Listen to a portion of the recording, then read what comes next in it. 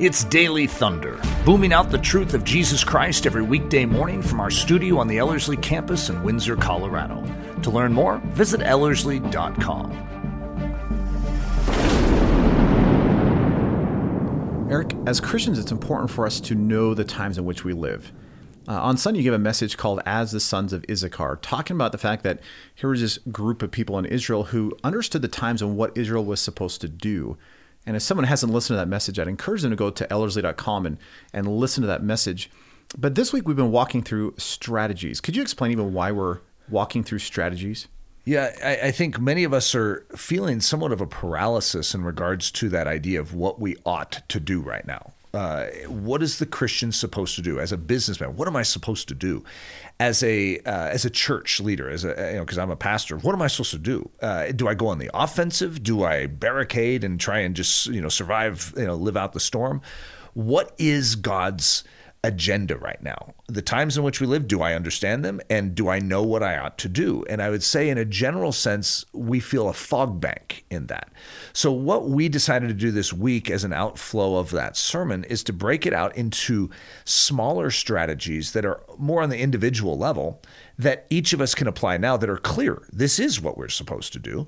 And yet, even though it might not solve some of the bigger pictures, like, hey, are you supposed to move to a different state? They can actually create the catalyst for that to take place. And so that's what we're covering. The strategy of relinquishment, which was on Monday, the strategy of recalibration, which if you haven't heard that one, you need to hear it just to hear Nathan's title for it. And then today, the strategy of repentance. It's because I couldn't remember the title, just for clarity's sake. Yeah, but that was a good moment. I really enjoyed painful. That. So we're talking about repentance in this particular episode. Could you explain why repentance is so important, especially in the light of what's going on in today's culture? Yeah, well, and repentance is a key function, as we'll unpack today, that is not just I repented once in my life, but it is something we cultivate regularly in our spiritual disposition, and we are always ready to participate in. And it's this idea, and you and I both, we could go back and give different ways to express it. But it's, a lot of people look at it as a turning, like you're walking towards the edge of a cliff and you're going to turn. That's technically not the exact Greek phrase, but it helps us understand because that is the function of it. You don't keep going in a direction. You're actually altering your course. You're altering something about your life. And so for me, one of the best illustrations that I've used is like a glass cylinder. And so you can see through it and it's full of water, but the water is murky and it's polluted. Yuck. And yet this is you. This glass cylinder is you. You're full of a bunch of junk. And so then God comes up to you and he says, hey, I'd like to give you some living water. You're like, okay, God, great. Boy, I sure could use that. So why don't you dump it on top? He goes, I can't mix. And so you're like, what? Well, how am I supposed to get it? Well, you need to get rid of that stuff that's on the inside. You need to dump that out. You need to forsake one to receive the other. In other words, you can't have both. You can't keep going in an old pattern and live a new way. You can't keep doing it the way you've always done it and do it a new way. And so as a result, you need to let go of a previous in order to take a new. Why don't you build on that with sort of your definition to help sort of fill in gaps around it? Because it's an interesting word that I think all of us try and get a mental grip on. Yeah, I think a lot of us, when we hear the word repentance, we immediately think sin. Yeah. Or I'll repent of sin, which is very true. We need to repent of sin. In fact, it is interesting as we progress in the Christian life, I think we actually end up repenting more and more as we progress because that road of sanctification gets narrower and narrower. Is that how you say it? Narrower. Excellent. Which means he's going to be refining and convicting us of smaller and smaller things, motives and attitudes and rolling of the eyes, not just big things like I murdered 3 people last weekend. So as we progress, like we end up repenting more and more. So that is a very real, true reality. The best definition I've heard is giving up a former thought to embrace a new thought. And the reason I like that is because of the fact that when you look at what the Greek, it has this to change your mind, basically is the idea. Yep. But it's interesting that you can actually repent and it has nothing to do with sin. And again, being sorry for your sin doesn't mean you've repented either. No. We know that Judas was sorry for his sin, right? He took the money and threw it back in the temple, but he never repented.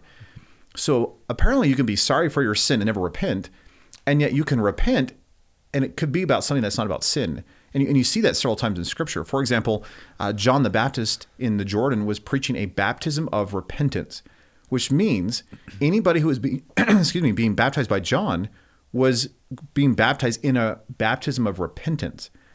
Well, then it's awkward because Jesus shows up and says, John, I need to be baptized, which means what? Jesus was repenting. And you're like, theologically, Jesus had no sin. And I'd be like, you're correct. And so here's Jesus who knew no sin, and yet he's repenting. What does he have to repent of? But he's repenting of a former way of thinking. For 30 years, he's taking, he's been at home. He's been a carpenter's son. Dad died, and so he's taking care of the family. And well, he's now turning. He's heading into ministry. And so what is he doing? He's being baptized. He's being baptized under a baptism of repentance, giving up the former thought process, the former way of living, the former function, the former systems, the former lifestyle, and embracing a whole new deal. Mm-hmm. And it's interesting. John the Baptist says, "No, I cannot baptize you. You should baptize me." And Jesus says, "No, you need to do this." So what does John need to do? Repent.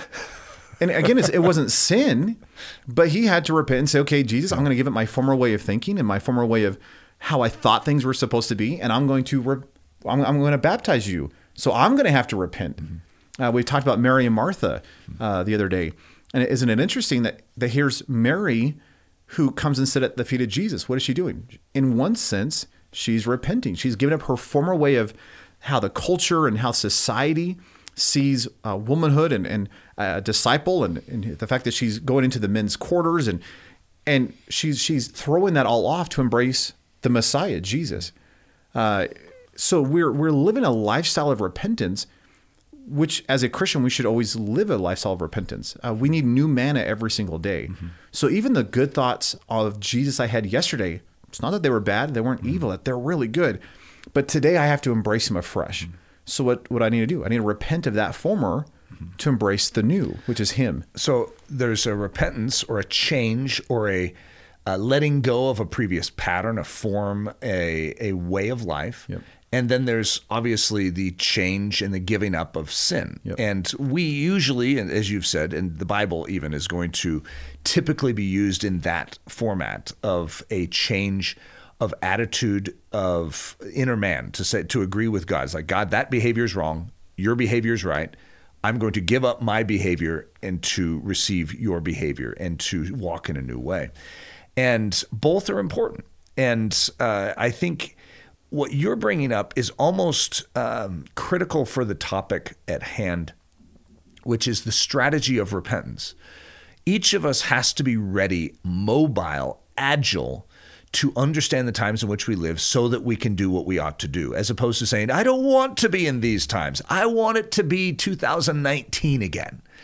And as a result, what you're doing is you're hardening to the working of God. God, He's not the one sponsoring the evil in our generation, but He is sponsoring the church's response to the evil.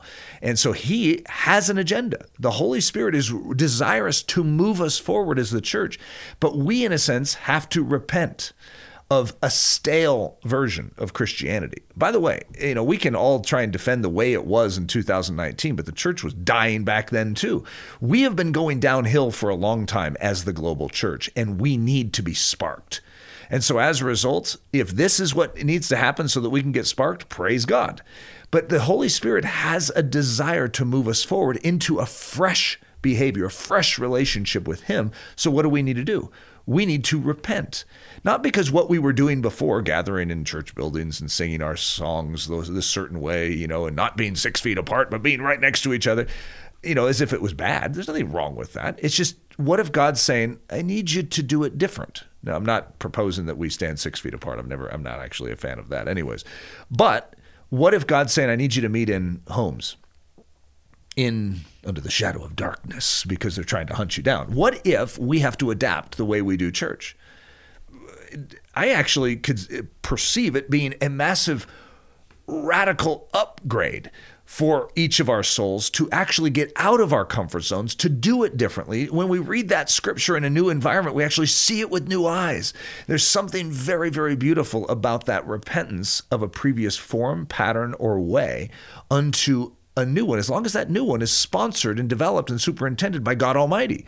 And it's not just something you and I are brainstorming and inventing to be novel and cool, but God's saying, will you follow me? Cloud is moving, guys. Are you going to follow it? And we're like, yes, I will. Which I think is important just to remember that whatever we give up as the former way of thinking, the new thought is always Jesus. It's the movement of the Spirit. It's what He's wanting to do.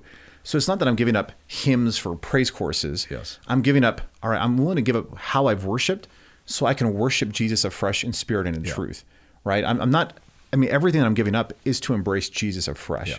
And maybe just as a closing, just as a reminder or a practical, I would encourage all of us to freshly come at the foot of the cross and say, okay, Lord, how do you want to change my life? Yeah. And I think you just need to even examine your own soul, saying, am I willing to lay down, all of my past, all of my experience, all of my talent, all of my preferences to embrace Jesus?